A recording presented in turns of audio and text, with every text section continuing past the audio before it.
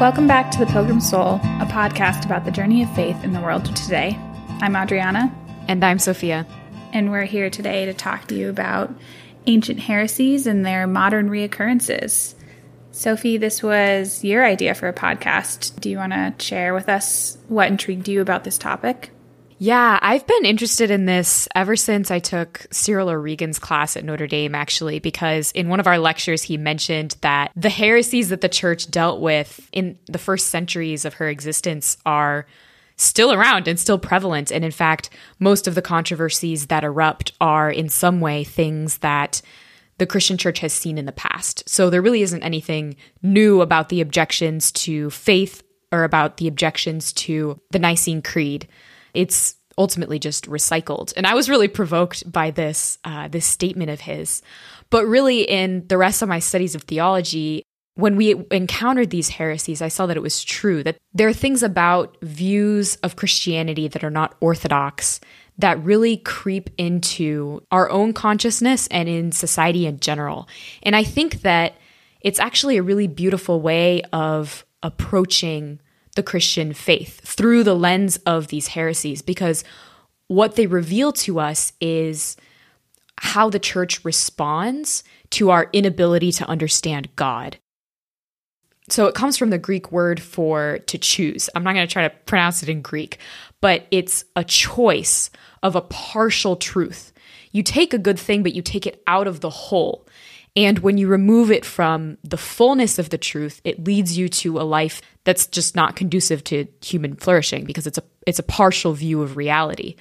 But what happens is the church responds like a mother. You know, she answers these heresies with a more beautiful and fuller articulation of who God is and how he loves us. And so it's a really beautiful dynamic, I think, that echoes what happens in the life of each Christian, that each of us has moments of grappling with doubt or getting things wrong, of sinning, certainly, and making mistakes. And what does the church do but meet us in that place with that same maternal tenderness? So I really like this topic, and I'm excited to share it with our listeners today. Yeah, I think that's a really important point, what you're saying, and that if we could emphasize that maternal tenderness as the response to heresy, as we've talked about before, that isn't always the most common image that comes to mind for heresies. People can consider the church really judgmental or corrective or excommunicating people, and that's really not the purpose of expressing what is antithetical to the Christian tradition. It's to show us God's love for us and show us who we are before God so that we can better love ourselves and love God. Yeah, well put. I was reading Chesterton's Orthodoxy recently, and I'm always struck by the image that he uses of Orthodox Christian faith. It's a set of walls that the church puts up on the edges of this island. And on the other side of the wall is a cliff that drops off into the void. The church puts up these walls, these boundaries of what she considers to be Orthodox faith, these articulations of who God is and who we are, in order to keep the children safe who are playing inside, right? So we have the full expanse of these green pastures to play and to explore, and we can do so without fear because we know that the church is keeping us within the confines of what we know to be true about God. And Chesterton says if the walls aren't there, the children huddle in the middle in fear. And that's where we would be if we didn't have this authority guiding us and ensuring that we stay within the truth of Revelation. Yeah, I actually think about that image all the time with my toddler. I'm really afraid of heights. And when we're at places where there could be a danger of heights or at stairs, like I'm always thinking about, oh, thank God there's the rails so he doesn't fall off. Otherwise, I would never let him loosen from my arms.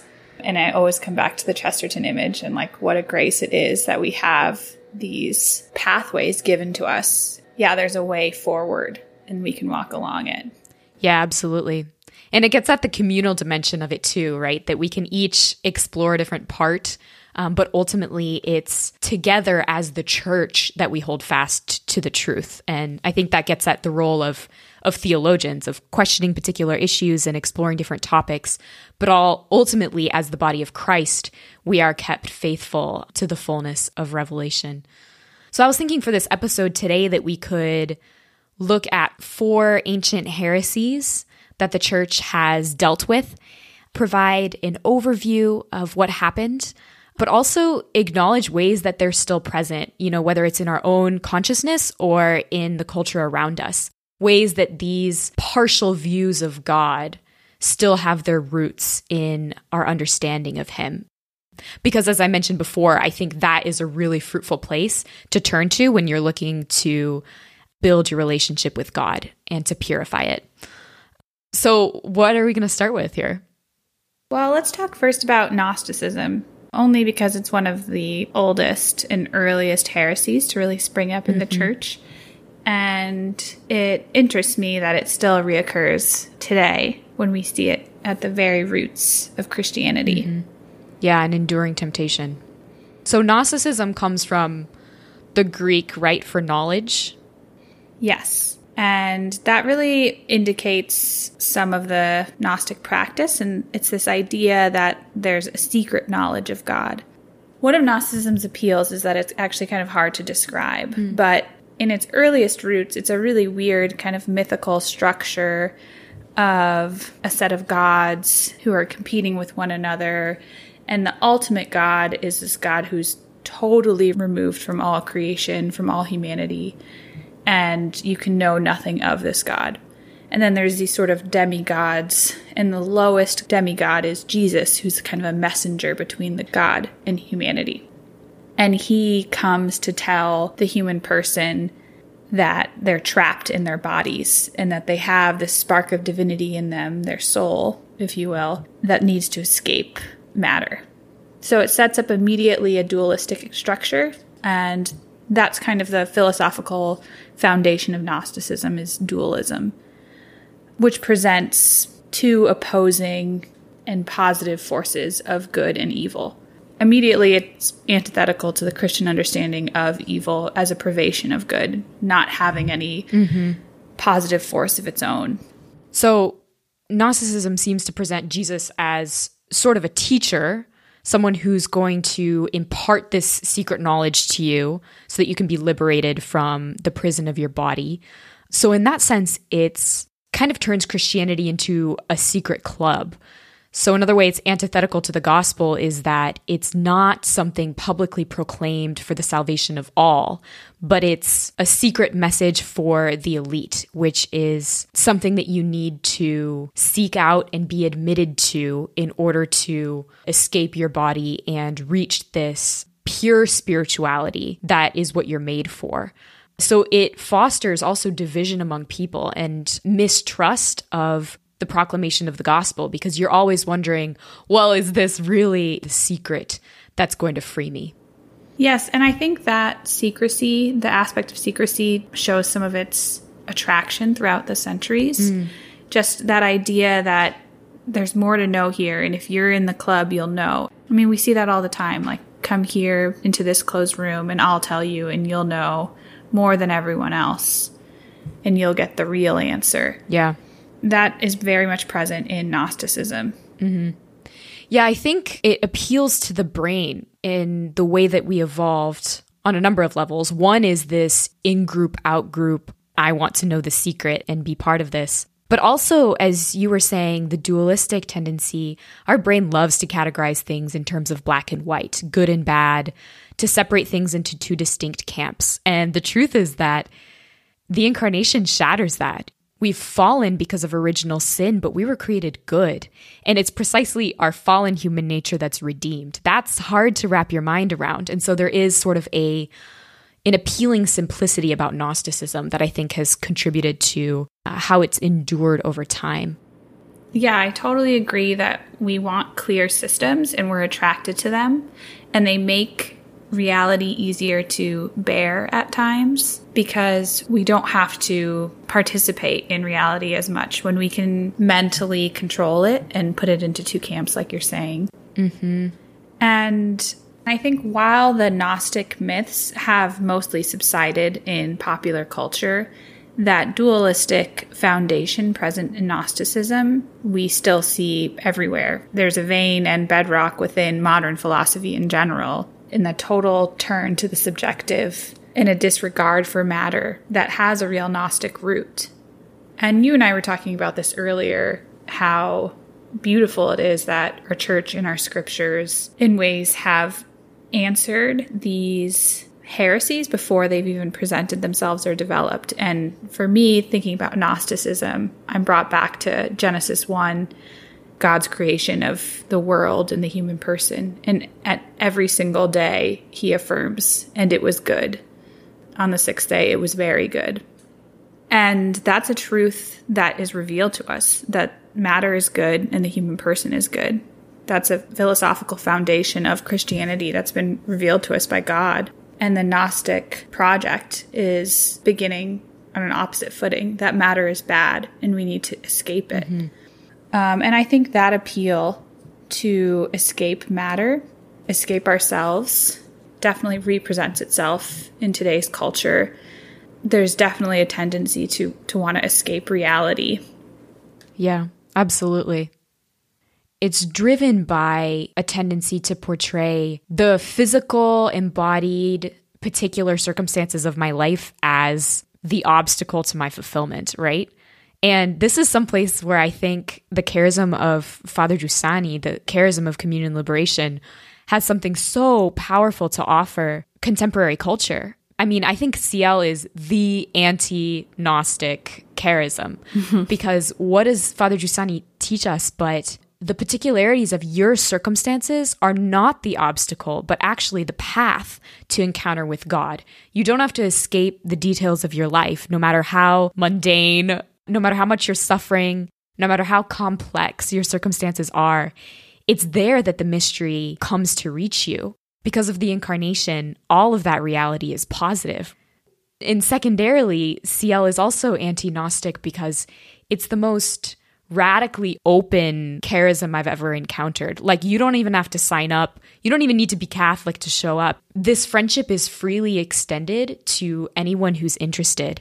And everyone, from the consecrated members of the Memores Domini to the priests who lead the movement, the lay people, the children, everyone hears the same message. The gospel is one, and the truths that we get together to talk about and to verify in our experience are one. And it's the same thing that was proclaimed in the Acts of the Apostles, on the day of Pentecost. So in this sense, it definitively refutes these aspects of Gnosticism, the secrecy, the mistrust of others and of reality, the desire to flee something that you see as fundamentally opposed to your fulfillment because you're made for something that lies beyond the horizon. Like Father Carron, the leader of CL right now, loves to say, it's now and it's in the flesh, right? If Christ is who he says he is, the encounter with him takes place now and it takes place in the flesh. It's not something that we have to look for outside of the reality that's given to us. Yeah, that's really beautiful what Father Caron says. I was thinking as you were talking too, in CL, there's no fear of beginning in the experience where a Gnostic tendency would only see evil there. You need to escape what is around you and escape what's making itself present to you. NCL and the Christian tradition is the exact opposite. The incarnation shows us God's love for creation and his desire for its redemption to be swept up into God rather than something that we need to escape from and discard. Mm-hmm.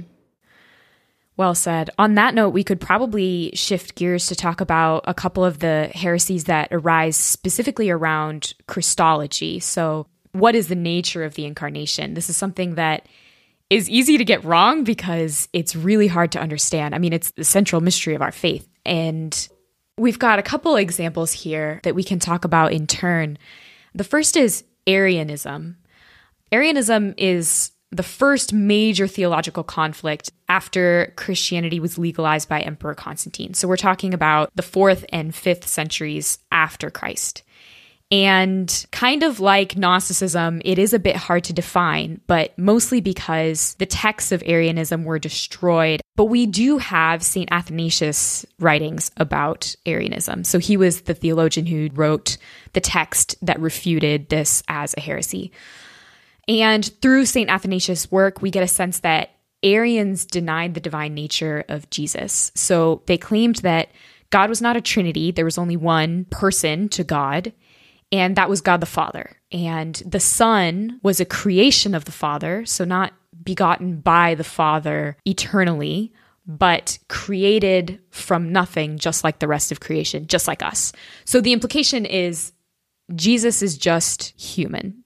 Now, the Orthodox response is essentially that this places our salvation at stake, because if Jesus isn't God, he can't save us, right? Mm-hmm. So through Emperor Constantine, there was the First Ecumenical Council convened at Nicaea in 325. And so this is where we get the Nicene Creed that we say at Mass every week. And this definitively refutes Arianism.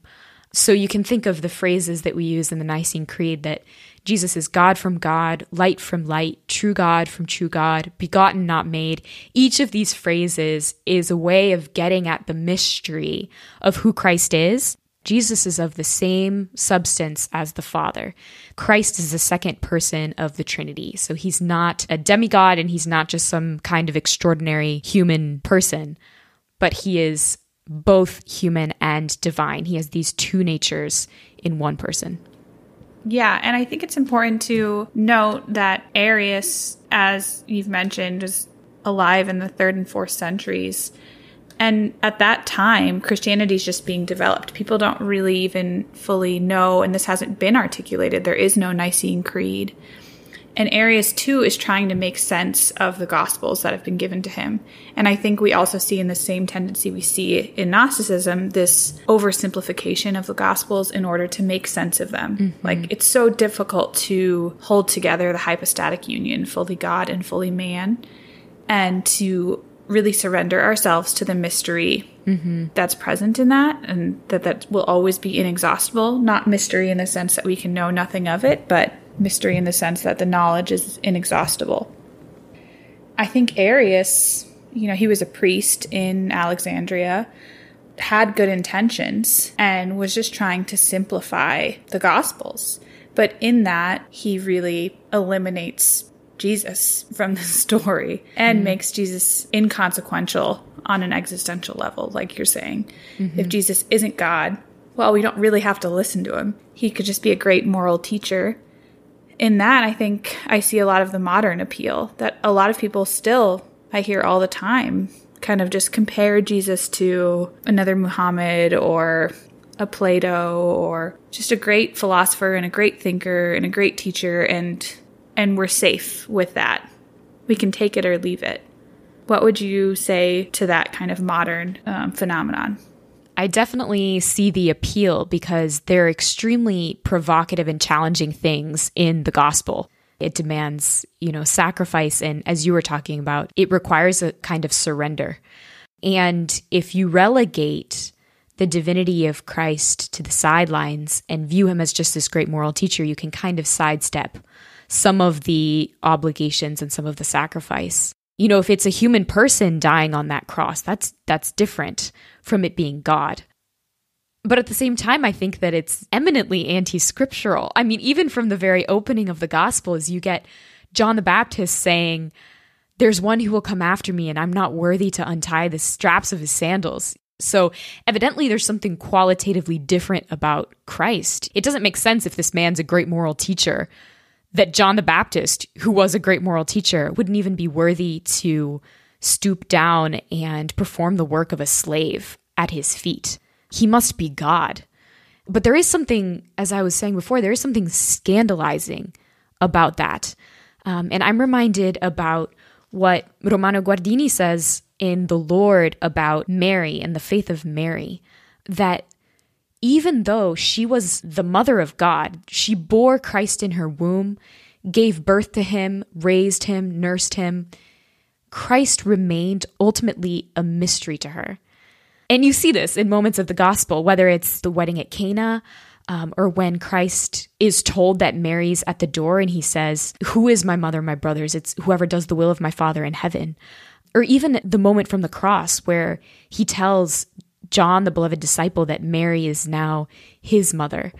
I can only guess at what must have been happening in Mary's heart, this sense of distance from her son where she didn't understand. She had yet to receive the Holy Spirit at Pentecost, So she had faith, but faith in a mystery, faith in something that she couldn't plumb the depths of. So ultimately, I think that Arianism is a rejection of this fact of Jesus Christ as God, who is mystery. And Mary shows us the way out of it, shows us the fact that we can have faith even without plumbing the depths of the mystery and being able to digest and process it, that we can have faith in something that we do not see. Yeah, and we see this in every heresy, the tendency to pride. And two, with Mary, shows us the path of humility and willingness to self-surrender before Jesus. And that's really difficult. It's much easier to swallow Jesus's message if he's a moral teacher, because as you're saying, we can pick and choose what we accept and don't accept. But if Jesus is God, we don't have that option. We have to follow everything we're given, and we have to surrender our own objections to him, as Mary does. And that's much more difficult, and that's a daily practice in our own lives. It's not just looking through scripture and finding a reading that's really difficult and saying, I don't know if I agree with this or not, but I'll accept it because Jesus is God. It's in our every single daily moment and encounter with another person, and all of the choices we make. Is Jesus God right now? Or am I God and he's a good teacher for me to follow? Mm-hmm. And to your point about daily life, if he is God, this is something we can verify in our daily experience. It's not something we just assent to in an abstract way and then hope that we can possibly live in accord with it. It's something that, if it's true, we can test it and discover it again in our daily experience. I think without that, I'd be lost. Yeah, you mentioned St. Athanasius as the chief defender against Arianism, and I really love that quote, so I was wondering if we could unpack it together. God became man, so man might become God. That gets to the heart of why he came, because God had no need to come and save us. Metaphysically, he didn't even need to create us in the first place, let alone redeem us from our sin, from our choice to reject him. Why did he do it? Because his love overflowed in a desire to bring us back to himself. And when Christ came, precisely because he wasn't a great moral teacher alone, but God himself, he is the way back to the Father. He doesn't just teach us the way back to the Father. He is the way back to the Father. Through him, we can be made into the fullness of the image and likeness of God, conformed to his person, because he's both human and divine, and so be welcomed into eternal unity with the Father. Yeah, like we said in talking about Gnosticism, the human person is created good. We're created in the image and likeness of God. But sin so damages the human person that we're no longer able to be in communion with God in the way that he intended when he created us. And the incarnation is a redeeming of the human person back up into communion with God. That quote for me really expresses the deification God desires, or that man becoming like God, that Jesus establishes definitively for the human person through the incarnation and through the Paschal mystery. Yeah. Another beautiful thing about that quote is it gets at the fact that there is a person with a human nature as well as a divine nature at the right hand of God. Mm-hmm. And this gets into the third heresy that we wanted to talk about, which is monophysitism, which rejects precisely that, the human nature of God. So just like Arianism, it collapses the two natures of Christ. But this heresy specifically believed that he was no longer really human. When the incarnation happened, the divine nature of Christ merged with his human nature and sort of dissolved it. Monophysis means one nature. And this emerged a little bit later than Arianism, after the Council of Nicaea. But from the start, it was strongly condemned And at the Council of Chalcedon in 451, it was definitively denounced as a heresy, precisely because what we were talking about before, that what's at stake is our salvation. This potential for us to reach God, this deification that you talk about. Christ has to be a true man for that to be possible. Yeah, so this is really kind of the other side of the coin of Arianism. Where do you see monophysitism reoccurring in the present age? Well, monophysitism is still present in some Eastern churches, but I would say that in our Western consciousness, I think I see it in the tendency to relegate your faith to just certain moments of spirituality rather than the concrete details of your life and in your relationships and your embodied experience of the sacraments and of the church.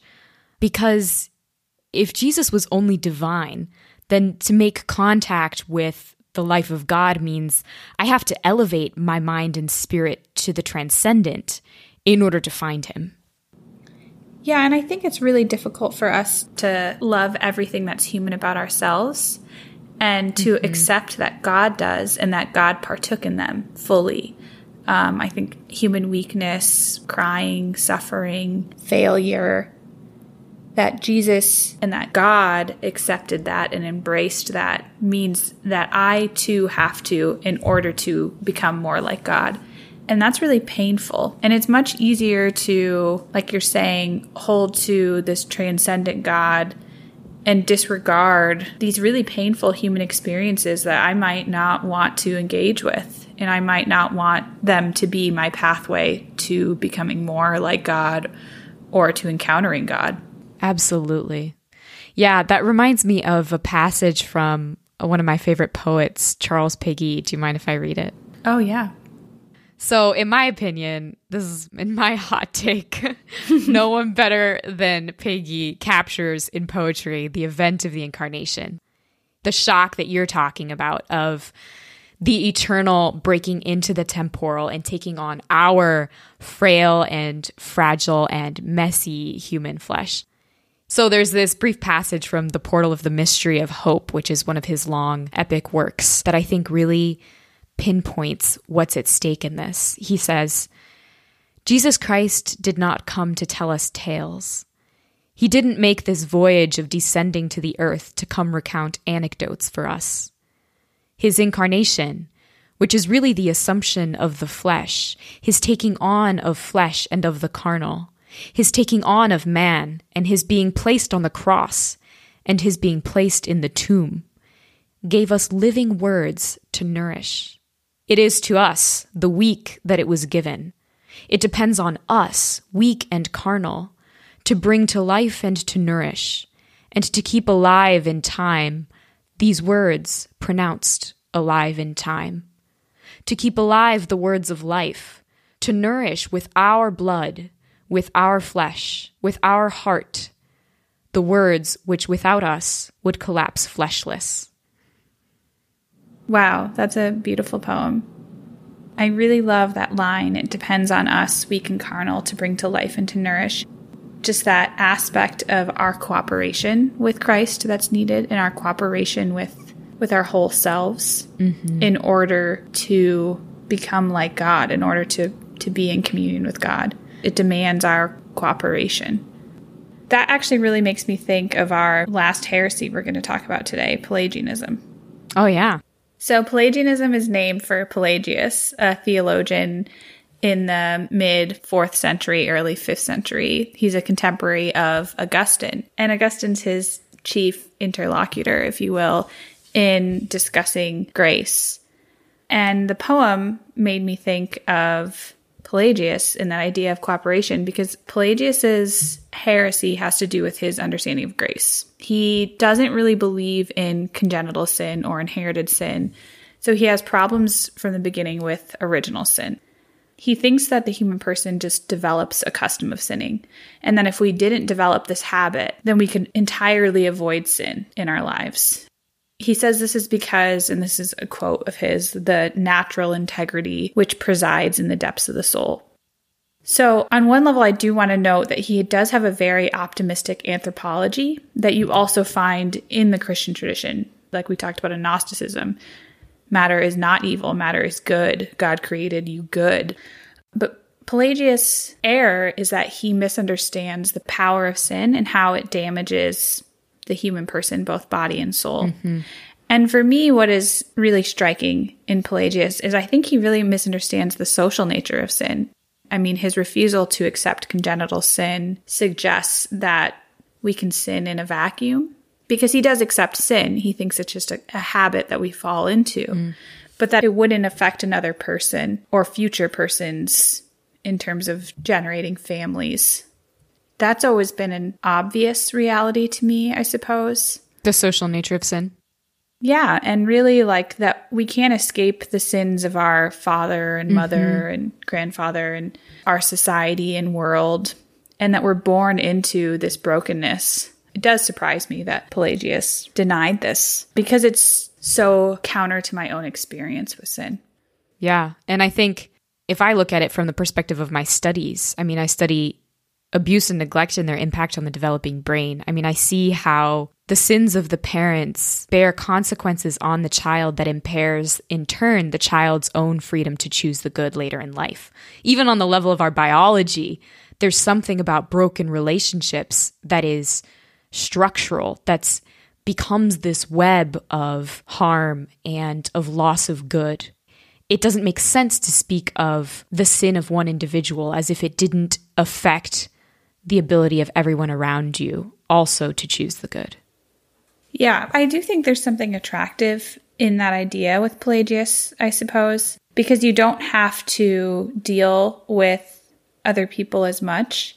And I think of one of my favorite books, Kristen Lavransdatter, that was really inspiring to me when I read it in my early 20s. Love that. You've read it? Yeah. Yeah, and so for those that aren't familiar, I do suggest reading it.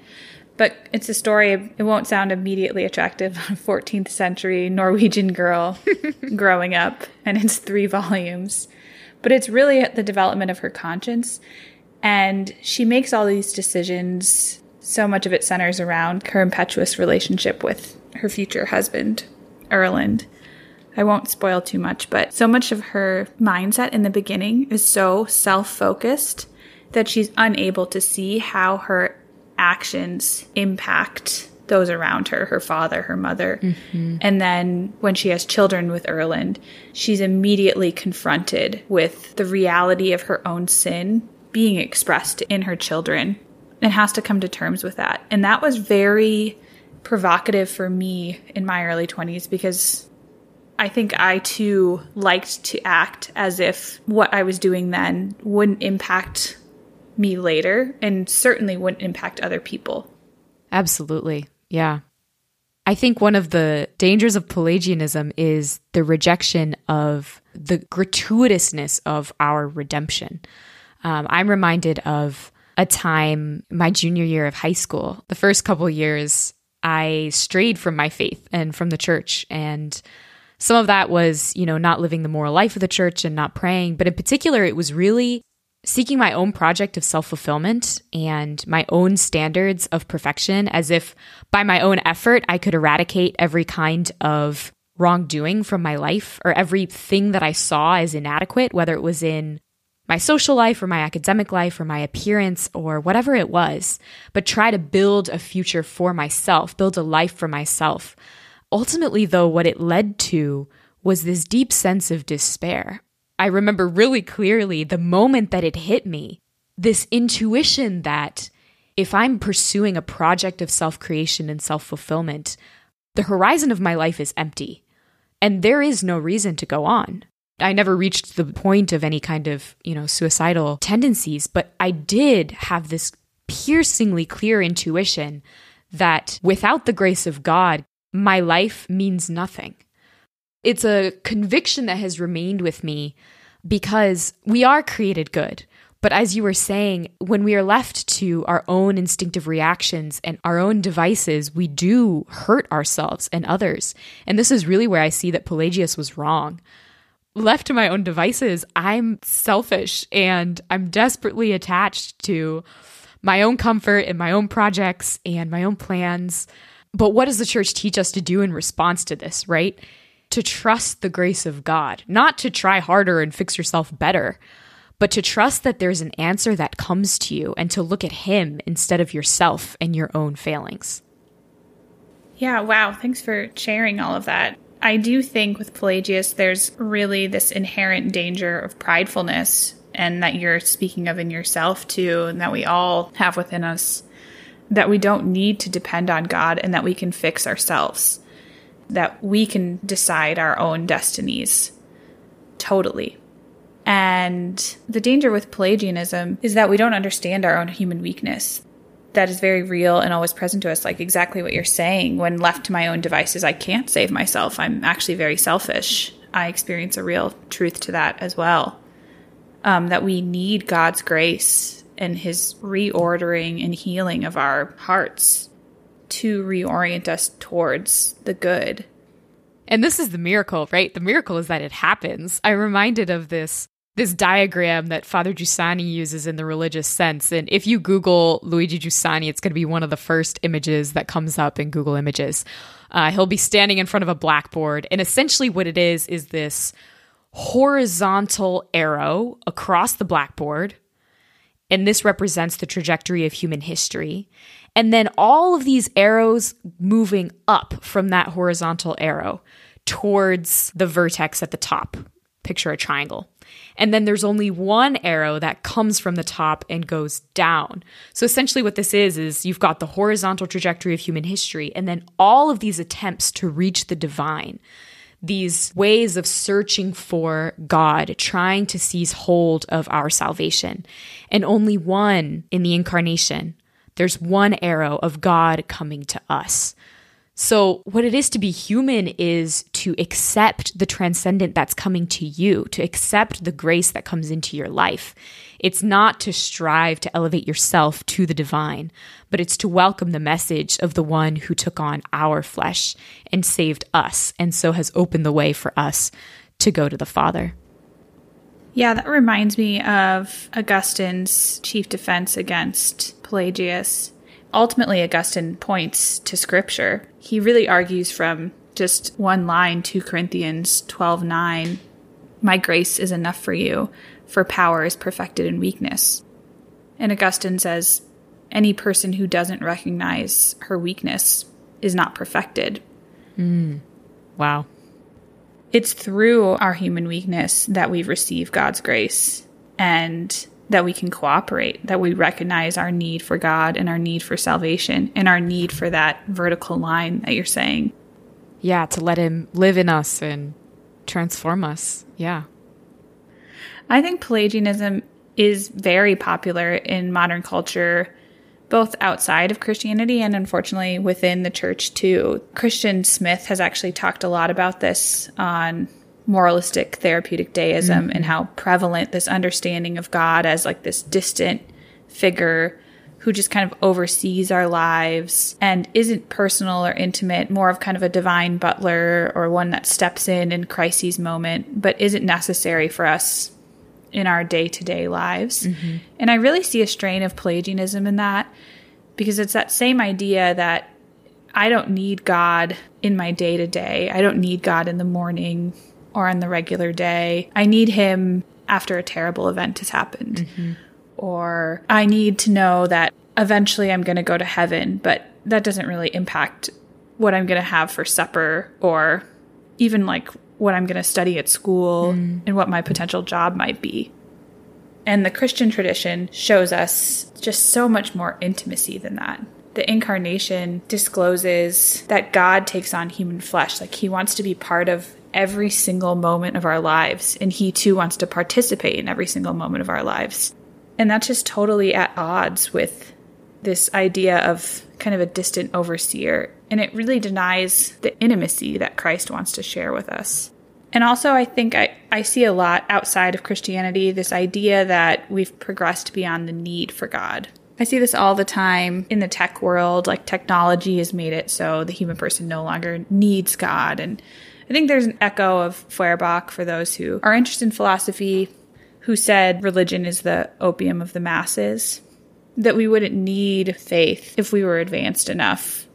And again, there's just that vein of pridefulness and unwillingness to recognize our human weakness that Pelagius too was culpable of.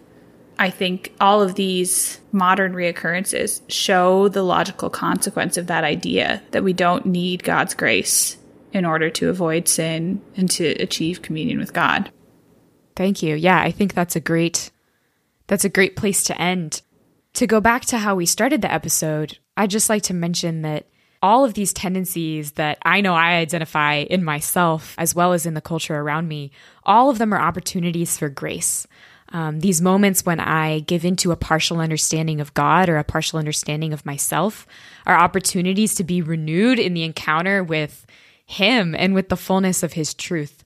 So I would invite this coming week our listeners to pray with the passage of the prodigal son, meditate on the mercy of God and His paternal gaze on us, that as soon as we recognize that we've turned away from Him and we look up again and ask for His mercy, through the church, He immediately extends it and welcomes us back and celebrates our return. Yeah, and I recommend a film called The Painted Veil. It used to be on Netflix. Have you seen it, Sophia? No, I haven't. It's really beautiful, and I think it has a really beautiful understanding of grace. It's about a husband and wife, and there's infidelity, and just the reality that she can't achieve forgiveness on herself. It has to be given, and he too has to come to that recognition, and they're healing together. And I think it begins with a recognition of their weaknesses in order for healing to take place.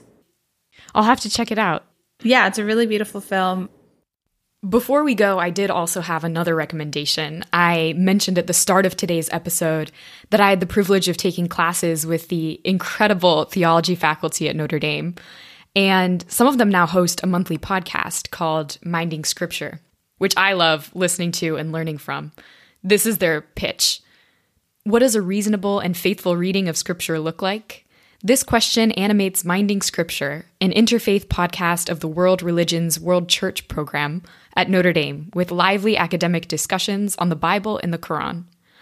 So I highly recommend it. I'll put a link in the show notes along with our other resources from today's episode. And be sure to check it out and let us know what you think.